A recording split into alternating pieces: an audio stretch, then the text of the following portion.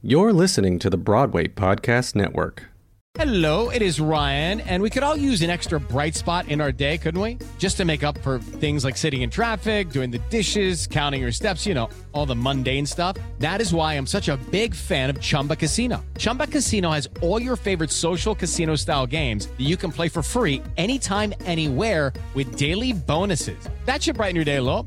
Actually, a lot. So sign up now at ChumbaCasino.com. That's ChumbaCasino.com. No purchase necessary. VGW Group. Void where prohibited by law. See terms and conditions. 18+. Okay, round two. Name something that's not boring. A laundry? Ooh, a book club. Computer solitaire, huh? Ah, sorry. We were looking for Chumba Casino. That's right. ChumbaCasino.com has over 100 casino-style games. Join today and play for free for your chance to redeem some serious prizes. ChumbaCasino.com. No purchase necessary. Void where prohibited by law. 18+. Terms and conditions apply. See website for details.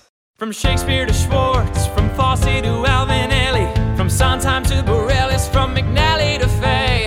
It happened to the greats, it still happens every day. When lightning strikes, it's the moment you know. When lightning strikes, where you're meant to go. You can stand and shout Eureka, do whatever you like. You'll never forget the moment when lightning strikes. Welcome everyone to When Lightning Strikes.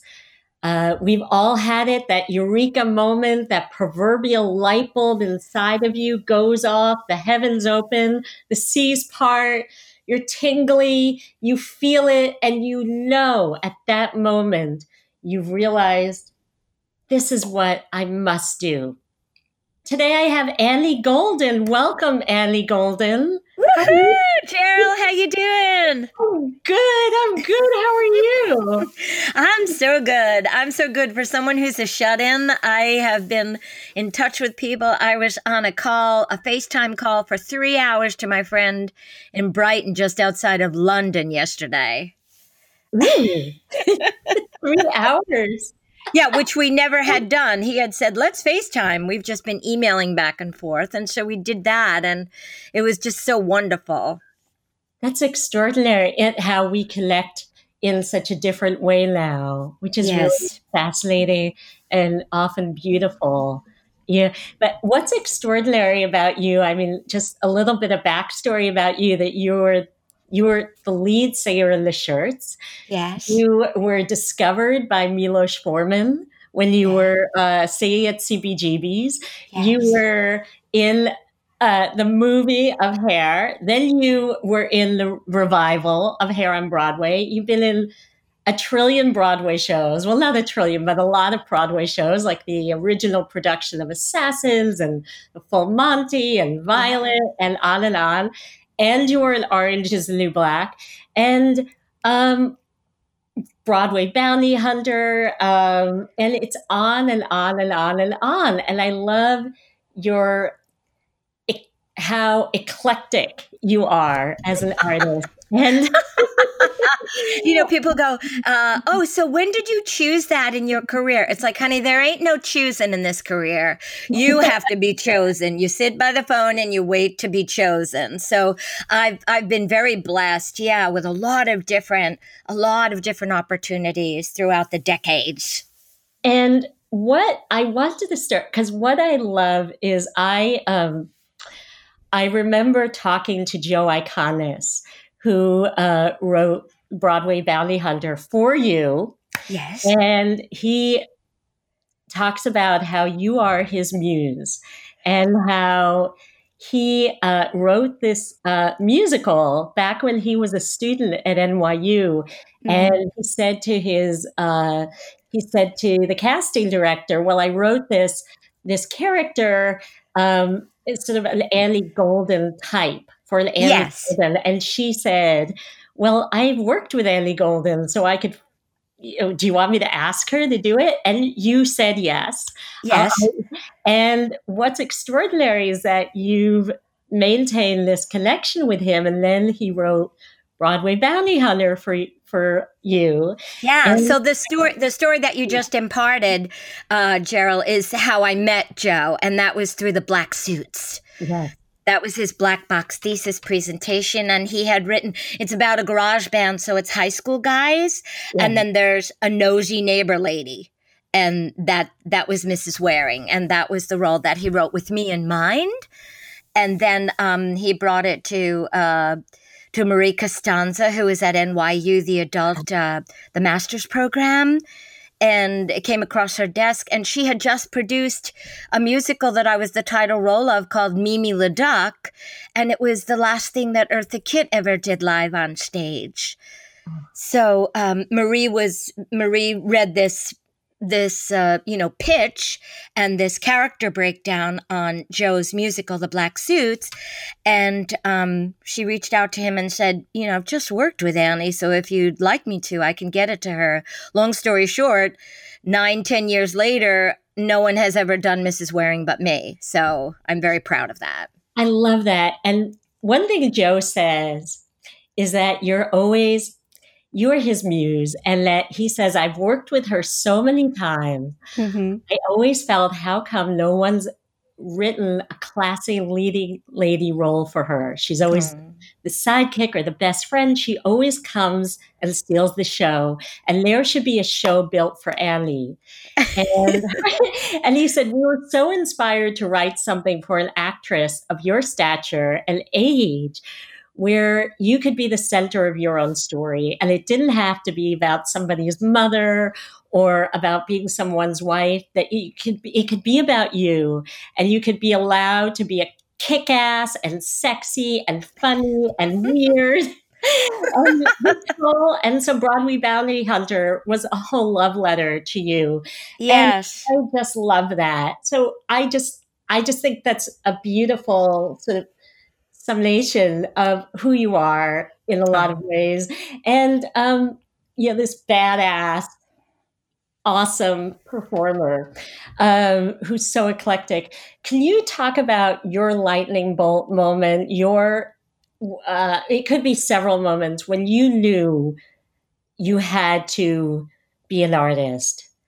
When I was in the third grade of Catholic school, it was Christmas time, and we were learning a hymn put to the melody of Greensleeves, the classic melody of Greensleeves. And the hymn is called What Child Is This? And it's a challenging melody, and it's really quite beautiful. And the nun was writing the lyrics on the board. And when she turned around to run it down with the class, she got a little confused with the melody. She was like, wait a second, I'm not singing this properly. And so she said, does anyone remember that? And I raised my hand, and I said, I do. And, I wasn't one to raise my hand. So with academic stuff, math and science and stuff. But when it came to music, I was always, right there. So I raised my hand and I said, I can sing it, and I can sing it back to you, I think. And she was like, okay, well, then try it. So I started it, and she stopped me and said, no. You're never going to listen. You're never going to hit the pitches. You've started too high. And I started again. And because I don't know, I just started in the same pitch, and I went through the whole melody, and, her jaw dropped a little bit, like, oh, okay. So she went next door, and she got the choir, the nun who led the choir, and she said, listen to this. And I sang it again a cappella in the same pitch that I had, chosen in my head. And then I was in the choir. So that was when I realized, I had not auditioned for the choir or tried out for the choir myself, but that's how they got me into the choir. So that's when I knew that I had some kind of aptitude or ability that maybe the other kids in the third grade didn't have. So that was a mini lightning moment.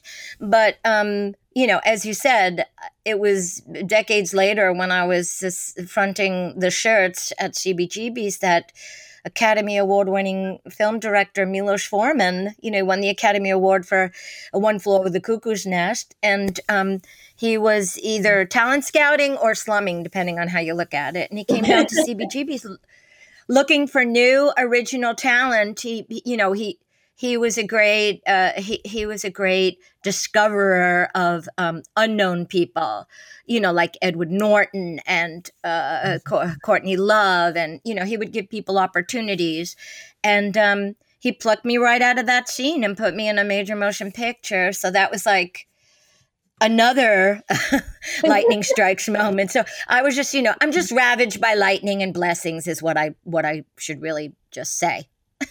See, that's so extraordinary. I want to unpack. There's so much here to unpack because I want to go back to that classroom in the third grade. What gave you that courage? What gave you that inspiration to say to speak up out of all those third graders? Why did you feel that need, that desire to say, oh, yeah. I think it was probably to help. To help someone.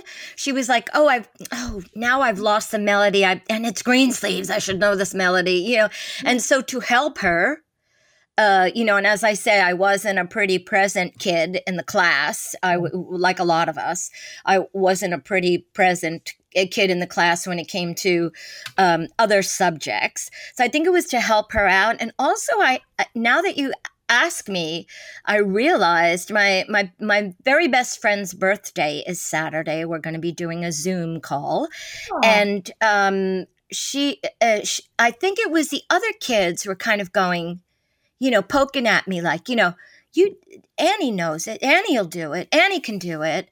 So, I mean, not with sports, not with academic would I ever be volunteered by my peers. But the other kids were going, Annie could probably sing. Annie probably remembers it. So I think I was supported by my classmates, and that gave me the courage to just go, I think I could try it.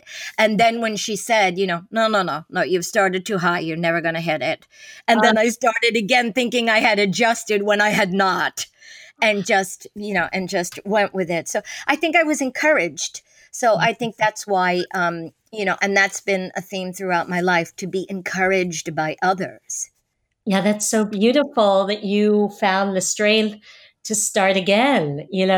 Just a lot of people would have just thought, oh, I can't do it. She said, yeah, just shut down, just be shut down. Good for you for having that internal flame. But did you grow up? Were you always singing? When did you know you could sing? My dad was a big band singer and a drummer. So he sang when he was in the service, he sang, and at family functions, he was always asked to sing.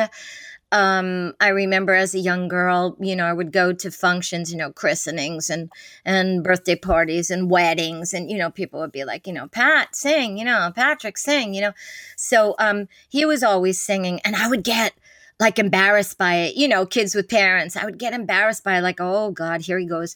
But he gave such delight to the family members, and people were so thrilled to have him sing. And so then when my mother passed away, I remember my mother died very young at 42. My father asked me to accompany him. I'm the oldest of 6. And my father asked me to accompany him to a wedding, his first outing since he was widowed. And I went to the wedding, and they asked him to sing. And he said, I will if my little girl joins me. So he needed me to bolster him because he knew he was going to get asked to sing, and he wasn't sure he felt like singing after he lost the love of his life. And so, again, it was this support system and something that was emotionally intense that I was called upon to, step up. And I couldn't be afraid, and I couldn't be selfish, and I couldn't be embarrassed. I just had to do it. That's so beautiful. Do you remember what you sang at the wedding? Yeah, it was one of his mainstays, an old standard called "There Goes My Heart." Oh, that's so healing. Yeah, you both singing together. It's really beautiful. Now, can you take me to CBGB's? And And now for something completely different. What a transition, right? Yeah. It's quite beautiful, Annie. Yeah. But did you ever, can you talk about where you were in your life then when you were singing with the shirts and Yeah. Judy? Well, I was a secretary by day. Those are people who are now called administrative assistants. Yeah. But I took dictation and I typed, which people don't know about. That's like, my former life that my organizational skills and, I'm really good at that stuff because I was a secretary for many years. And so I was a secretary by day and I went to, rock clubs at night and I was out in Brooklyn with my very best friend that I just spoke of, Marie, whose birthday is Saturday and day after tomorrow. And she, and we went out and I met these guys who were in a band and they said, you should come by, to rehearsal. We have a storefront. And so I went and I came by and I started hanging out and I started following them. And then I started sitting in. They would call me up when they would have a gig and I would be there and they would call me up to, sit in with them. And then eventually I became a band member, full-on band member. And so we would do covers and then we would do, then we would do originals. And we crossed the bridge. There was a scene at CBGB's and we crossed the bridge from Brooklyn to, the Bowery and we got a gig at CBGB's and the rest is CBGB's history. And then the rest is also my history because if I had not, CBGB's is kind of my Schwab's drugstore. Lana Turner was discovered sitting at the counter at the Schwab's drugstore. She probably wouldn't have been discovered. You know what I'm saying?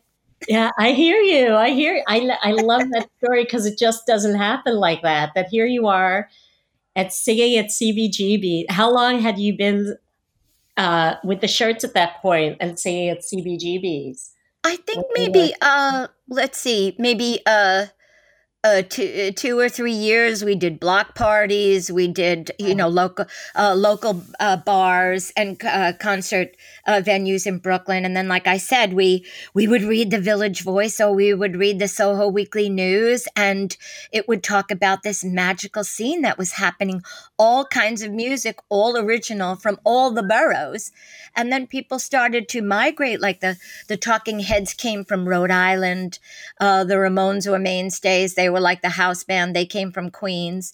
So we came in from Brooklyn and we, asked for a gig and we got one. And then they did the Live at CBGB album, which was a way the bands that weren't getting signed by labels, like Sire Records, indie labels, or Atlantic, major labels. They put together this Live at CBGB's for the kind of the cast off, so the misfits that didn't get signed. And, like Blondie got signed, the Ramones got signed, Talking Heads got signed. So a lot of us were on this Live at CBGB's album, and then we did a tour to support that. So suddenly I was legit, Wow. So I started becoming a temp secretary. So I worked at United Artists for a while, and I worked at ABC Public Relations for a while. So when I had to go, I would just, leave my day job and go.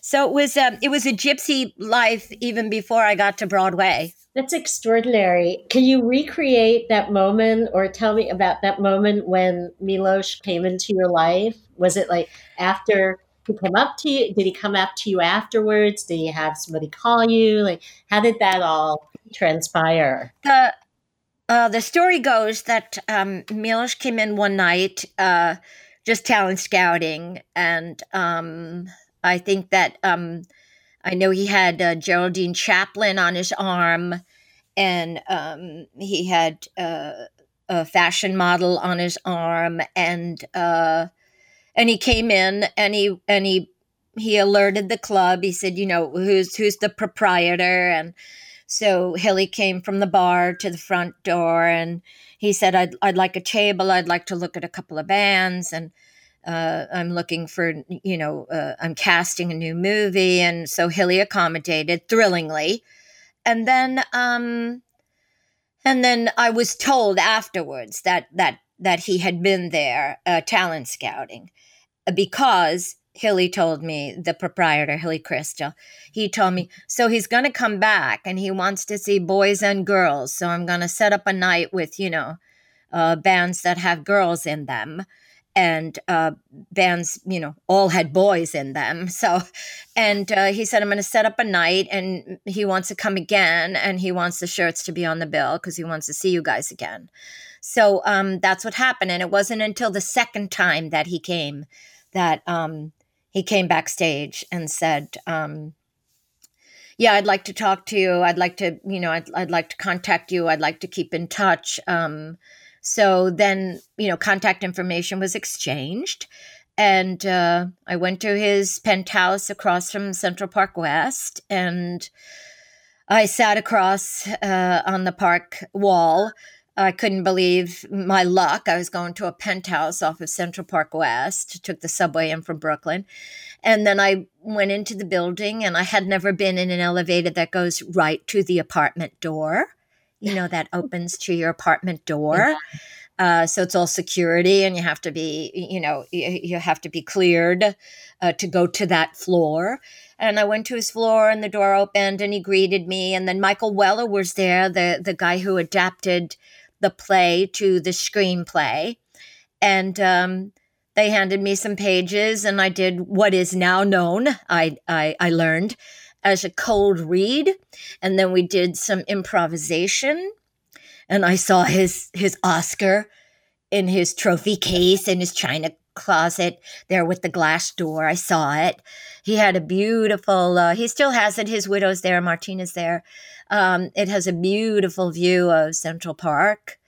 And I was there for a few hours, and then I went home, and then I danced for Twyla Tharp, which was a debacle. And it was just, it was a process, and I was a fish out of water, and my working class roots, told me to just keep quiet, don't ask questions, just absorb everything and try to figure it out for yourself. And that's what I did. And I was chosen. So that was like another lightning strikes moment where I was like, whoa, this is the big time. Yeah. Did you know the songs of Hair did you know and love Hair? Not really. Cause I remembered that it was groundbreaking because as a kid, I saw them, I guess, on Ed Sullivan, and maybe I saw them on the Tony Awards or something like that. But, I didn't really, I was a flower child. I did go to Central Park on my weekends and stuff. And I did buy incense and peasant blouses in the village, but, I didn't really grasp anything until I was in it, until I was in the thick of it. And then I learned stuff, and I loved working with Galt McDermott, who was the composer, and then Tom Pearson, who was the musical director. I don't know how I remember this stuff, Gerald, but I think it's just that I'm very aware when I'm in it. Yes. I'm just really firing on all, all guns. And I just kind of go, this is an opportunity, be present and grasp it. And, don't try not to be, you're totally intimidated, but try not to show it. And, just kind of take it all in. And I love that you said that you sang at his memorial.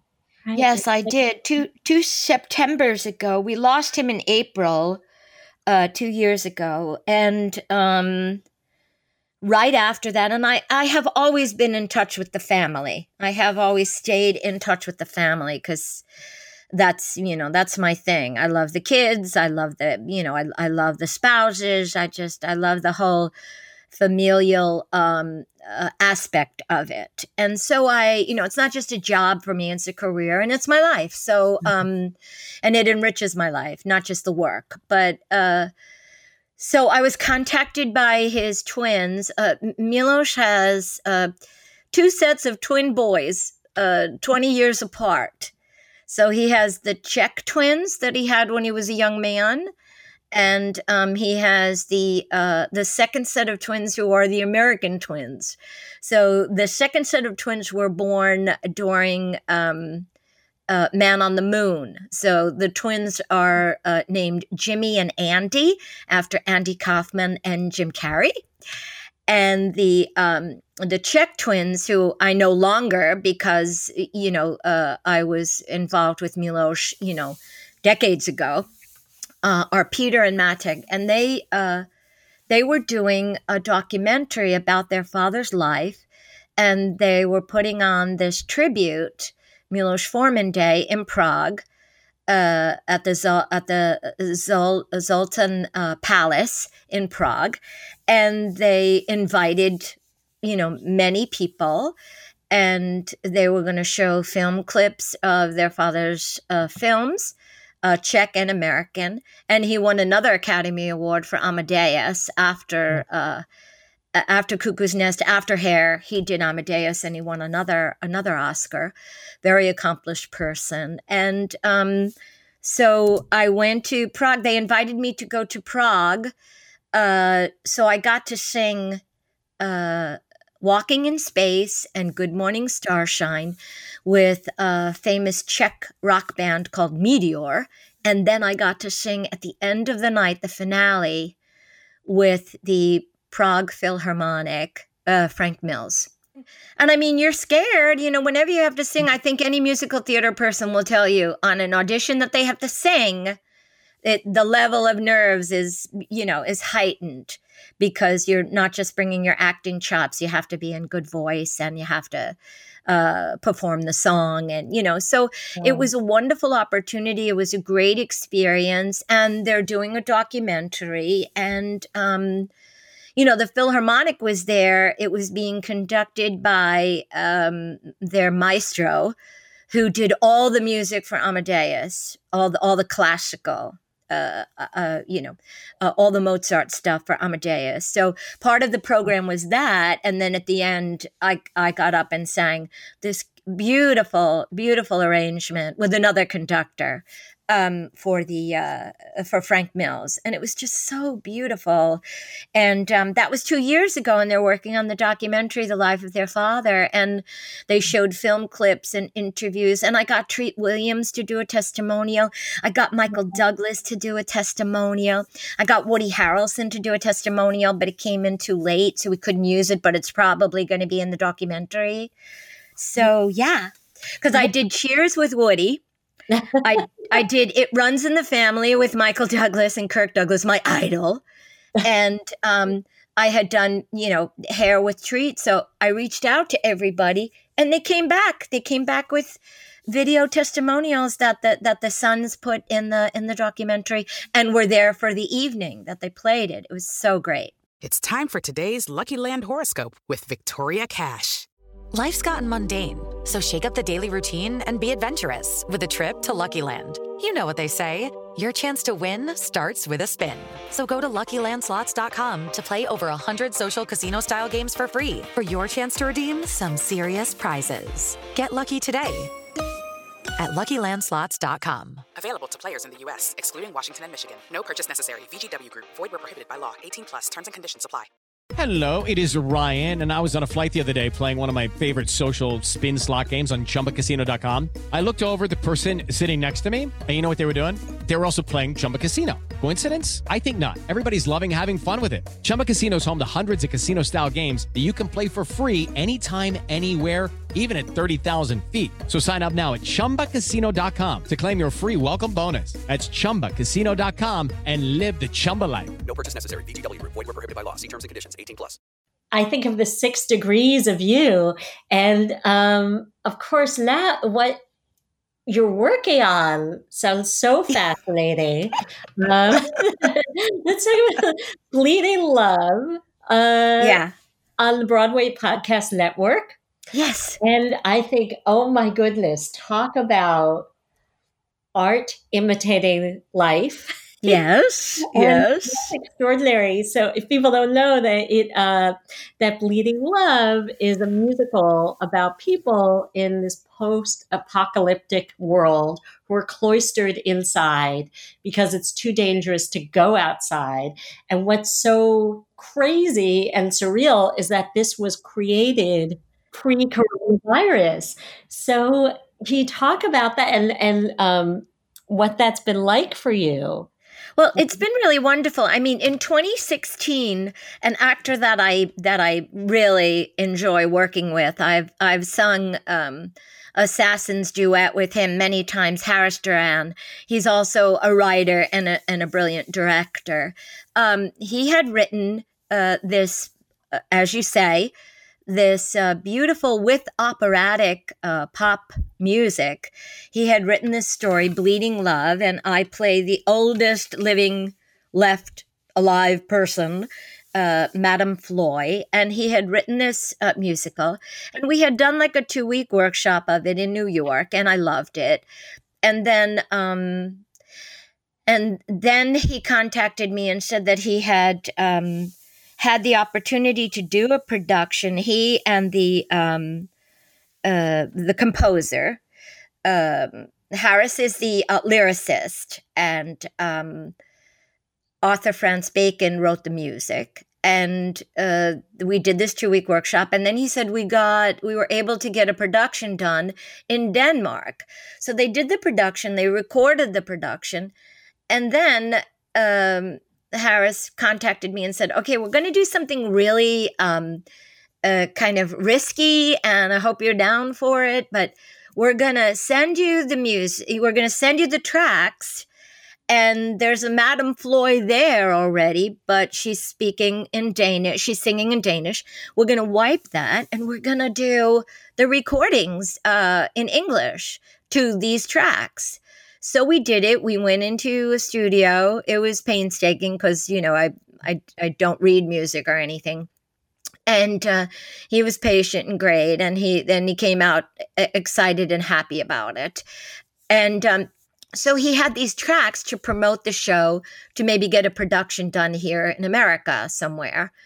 And then when all of this went down, he contacted me and said, with the coronavirus and the pandemic and the stay-at-home orders, he said to me, we're going to make it a podcast, and we'd like you to play Madame Floy with the spoken word now, and we're going to record for Broadway Podcast Network the dialogue and make it in 3 chapters or 3 parts. We're going to do Bleeding Love, and we hope you'll join us. I know the cast. I mean, like you said, Rebecca Naomi Jones, you, yes, Mark Kudish, yep, Sarah Stiles, Taylor Trench, Tony Vincent. And I mean, who would have thunk, even 6 months ago, how relevant and how close to life in some scary ways this would be. And the music is just beautiful, the voices. And what was that like, recording it? It was really quite beautiful. It's singing like I don't usually get asked to sing. So that was kind of cool because, it's operatic, and I can do that, but I don't know that people know that I can. It's not where I live. I just visit there. But, so it touched upon that, which was great, which was, again, another project that stretched me and also showcased me in a way that maybe, people were not aware that I had that trick in my bag of tricks. I mean, it's really quite spectacular that there's that in the midst of all the chaos and the fear that's possible. How do you stay creatively fortified, or how do you stay sane during this madness? What are you doing? Well, there's been some nice, people reaching out. Well, because I do qualify as elderly, so people do reach out and check in on me, which is lovely, and it's really a tribute to the diverse career I've had and the long arm of acquaintances I have across the board. I've been contacted for, we just did the Full Monty 20-year reunion via Zoom. We're going to do a Violet reunion this weekend via Zoom. We also did a 29-hour reading of a new musical, which was wonderful. And I didn't think we could do it, but we did it. So, it's love will find a way. I mean, it's, necessity is the mother of invention at this point. And I'm happy to be, to tag along, on these geniuses' star tales. What are these reunions like? That sounds so fun. That you all, and what transpires during it's kind of Hollywood Squares. Everybody's in their little box, and you can always tell a newcomer who hasn't done it before because they talk over you, and once you talk over somebody, it craps out. So you get really, really good at it. You get good at listening, which, I mean, that's my Norma Romano, skill from Orange is the New Black. I'm happy. I don't have to be talking. I am a chatterbox, but I don't have to be the one talking. I like to listen as well. So it's really been, it's like the box of Hollywood Squares. So there's a lot of people, visible. And you mute your microphone when someone else is talking so that the sound quality is better. And you just reminisce, and it's lovely. And you laugh and you cry, and it's just great. Is there something you miss about the show? There's everything I miss about the show, starting with the paycheck. But anyway,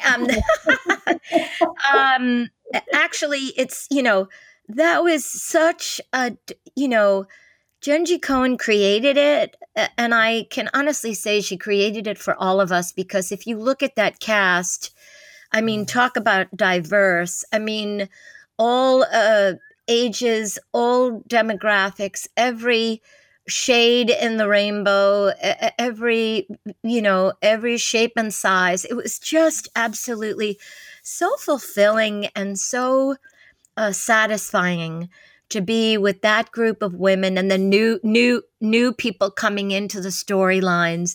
It was just really wonderful. And I miss everything about it. Just being on set and being with those actresses, and just downtime and lunches and the profanity and the perspective, and just the courage and the creativity. I miss all of it, and I'm very proud of that. And I'm that's my most recent lightning strike moment, that I was like, how lucky am I to be involved with this? And I do have to tell you that I think it's Joe Iconis. I call him the iconic one. Yeah. Jenji Kohan. I really believe that people grew up on me, and now they're and thinking, as Joe said, I'm his muse of a certain age. He has many muses, let me tell you.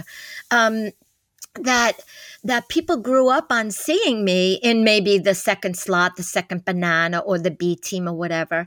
And they wanted to push me up front like my third grade classmates. They wanted to say, Annie can do it.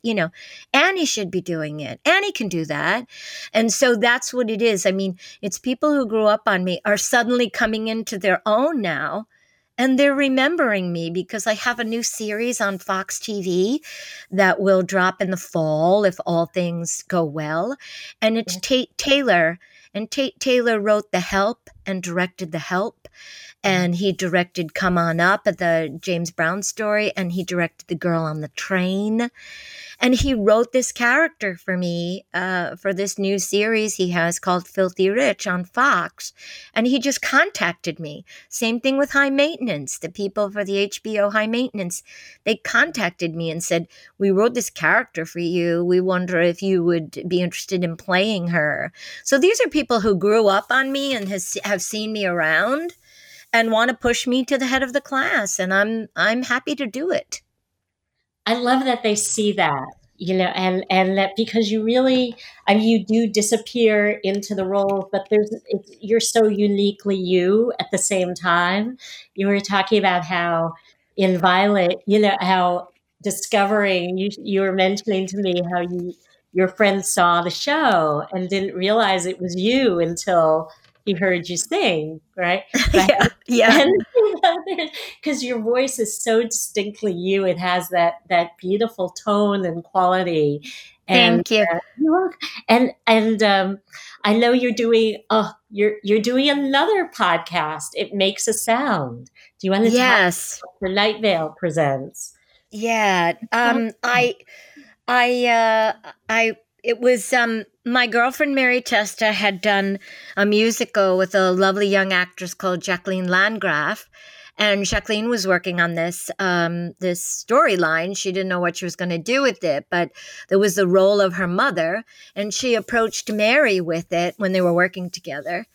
And Mary read it, and she said, "This sounds like Annie Golden to me. I mean, I think you should ask Annie if she wants to do it," which is what I say about this community, which I think in musical theater programs and in performing arts schools, they make it a little competitive, like it's a sports event, and it's really not. It's a community of, you know, people handing off stuff to other people when they know it's right for them and not, you know, right for their friends and not quite in their wheelhouse, you know. And so it was Mary who told Jacqueline to reach out to me. And so Jacqueline led with that. She said, Mary Testa thought you might be interested in this. And I was, and it was wonderful. And it's called It Makes a Sound. And we have season 1, and we also have a cast album from it. The music is beautiful. So, it's really a wonderful opportunity to just be, I don't really listen to talk radio or anything, but Jacqueline was so proud of the podcast. She said, you know, have you heard it? And I said, no. And she sent it to me. And I listened to it, and I was so moved by it, and the Foley artistry of the sound effects, and you know, it was just really a magical way to escape. It's a story of this young woman who lived next door to a country club and a golf course. And there was a young guy in her town called Will Faros, and he was a songwriter, and she was crushing on him. And she loved his music, and he would play their rec center where they lived, and he would play gigs at the country club as well, birthday parties and stuff like that, like Sweet 16 birthday parties and stuff. And so she remembered his music, and she was a young devotee of Will Faros, but he never went anywhere, and she loved his music, this young girl. So she's trying to unearth his music, and the cassette player doesn't work, or the cassette player eats the cassette tape or whatever.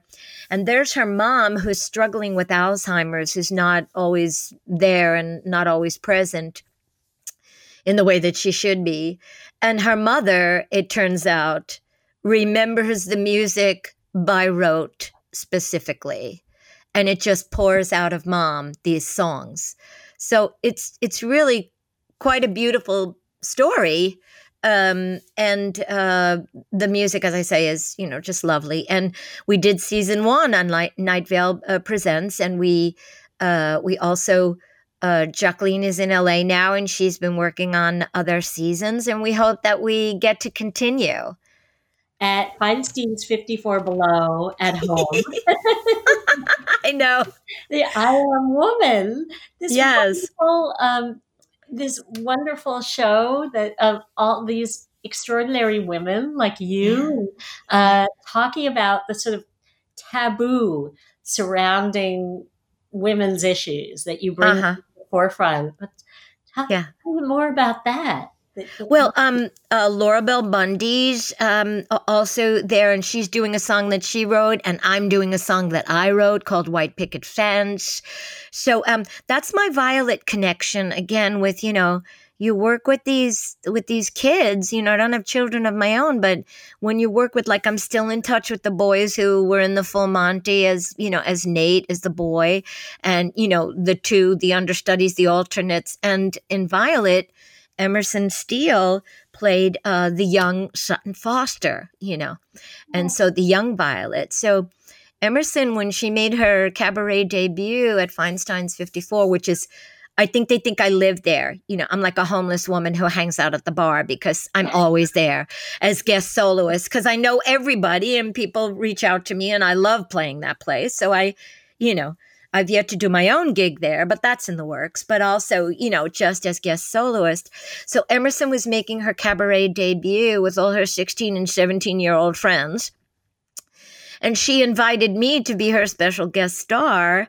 And she did From Company, Not Getting Married. And I did the Bless This Day solo. And so she found the perfect piece for me to be involved in the show with. And she made her cabaret debut at Feinstein's 54. And then now she's going to NYU, and she wanted to do this night to empower women. And Jen Sandler produced it. And Jen was one of the producers on Broadway Bounty Hunter. And she produces individual shows at Feinstein's, and I've done several. She did Big Lights, Big City. She did That Evening, and I was involved in that. And so, I'm the go-to gal. And when I have a great experience, I'm back in a heartbeat. And so we did it. And as I said, I sang a song that I wrote called White Picket Fence about domestic violence. And Emerson hosted the evening with her buddy. And they had all these fierce women come up and sing. And then we did the Helen Reddy tune, which nobody knew but me because I was around when it was a pop hit. And that was the theme of the evening. You mentioned something earlier that I thought was so fascinating. You said you still get nerves, you still get afraid, even after, how many Broadway shows have you been in over the decade? What makes you kind of calm down and because obviously you're booking parts. So what makes you calm down and take over quash the nerves, or maybe not quashing the nerves? What makes you? Well, you're given an opportunity, and you want to honor that opportunity. That's also, again, my working class roots where, if you're given an opportunity, do the job, don't complain, buck up and get it done. So, and now after all these decades of, doing this, you say, okay, well, the responsibility lands on my shoulders, and you better bring it. And you've brung it. That's my Brooklyn. You've brought it before, and you're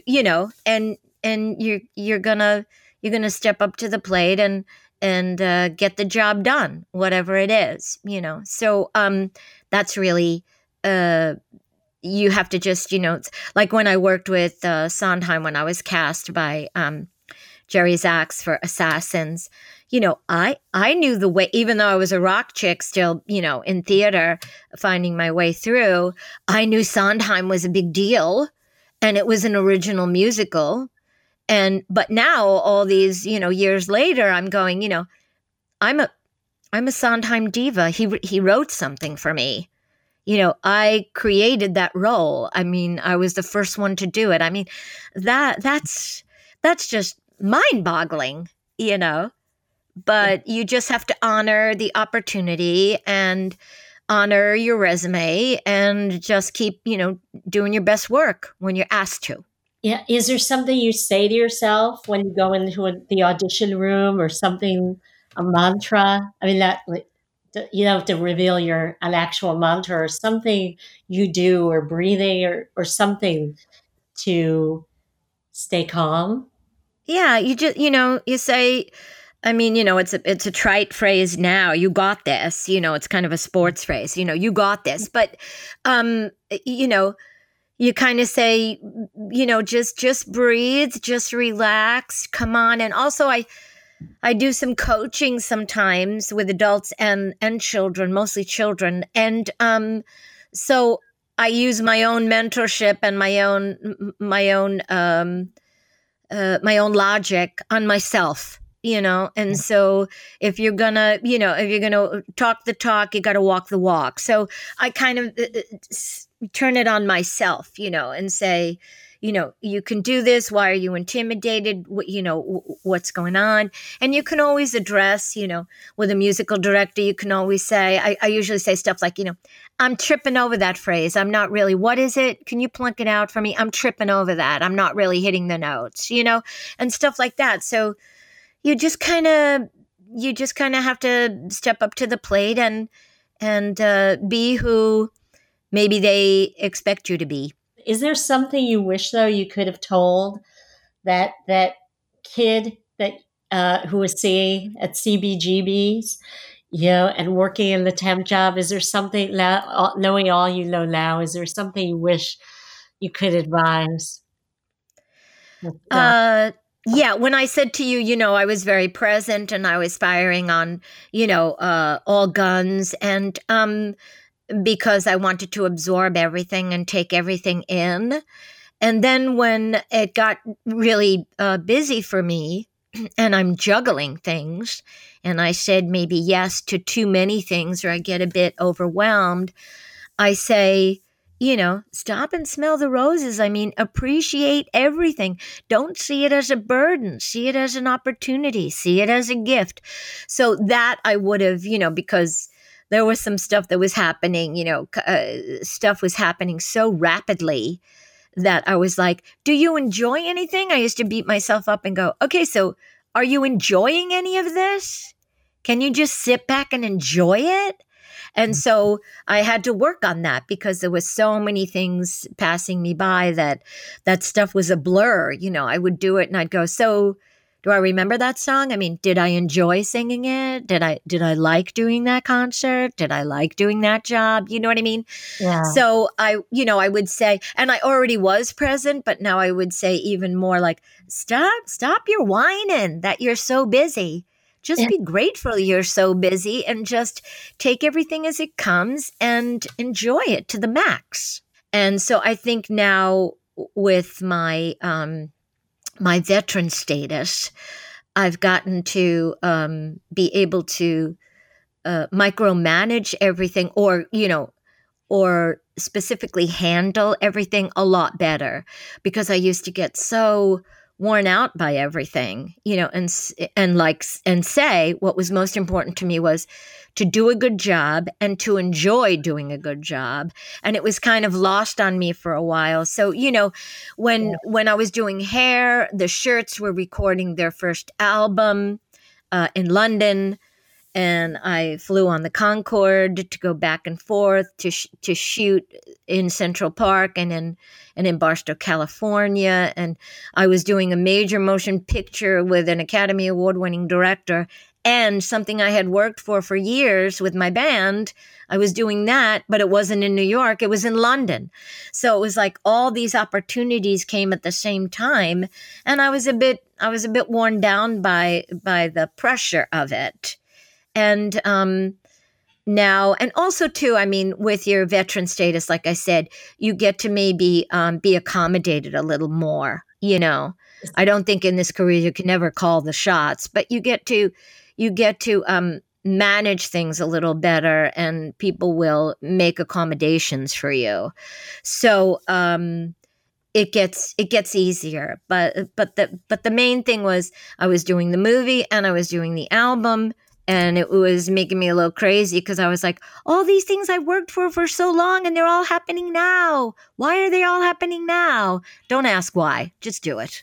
Just do it. Is there a role you're aching to play? I mean, you play the most uniquely original roles, but is there something you're just, I got to tackle that?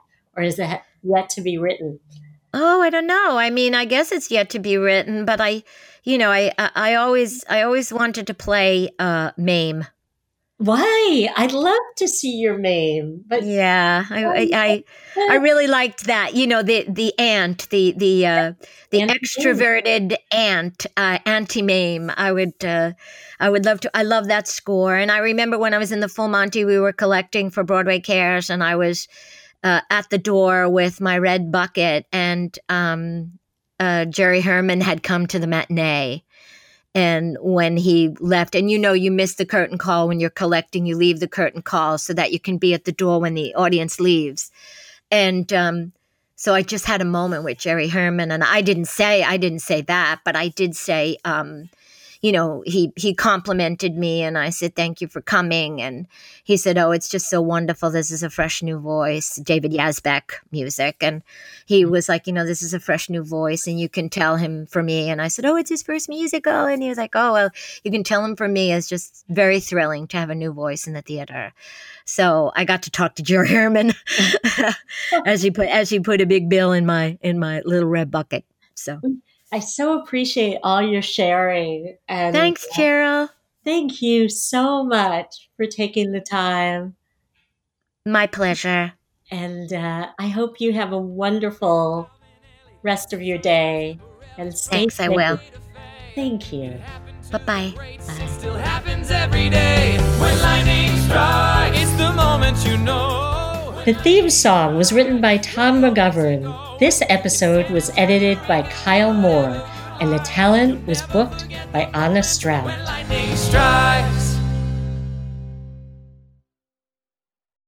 Hey, it's Leslie Odom Jr. here on the Broadway Podcast Network to tell you about the Rise Theater Directory, a program of Maestro Music. Rise is a national online resource designed to connect and empower backstage and administrative and creative theater professionals from underrepresented backgrounds.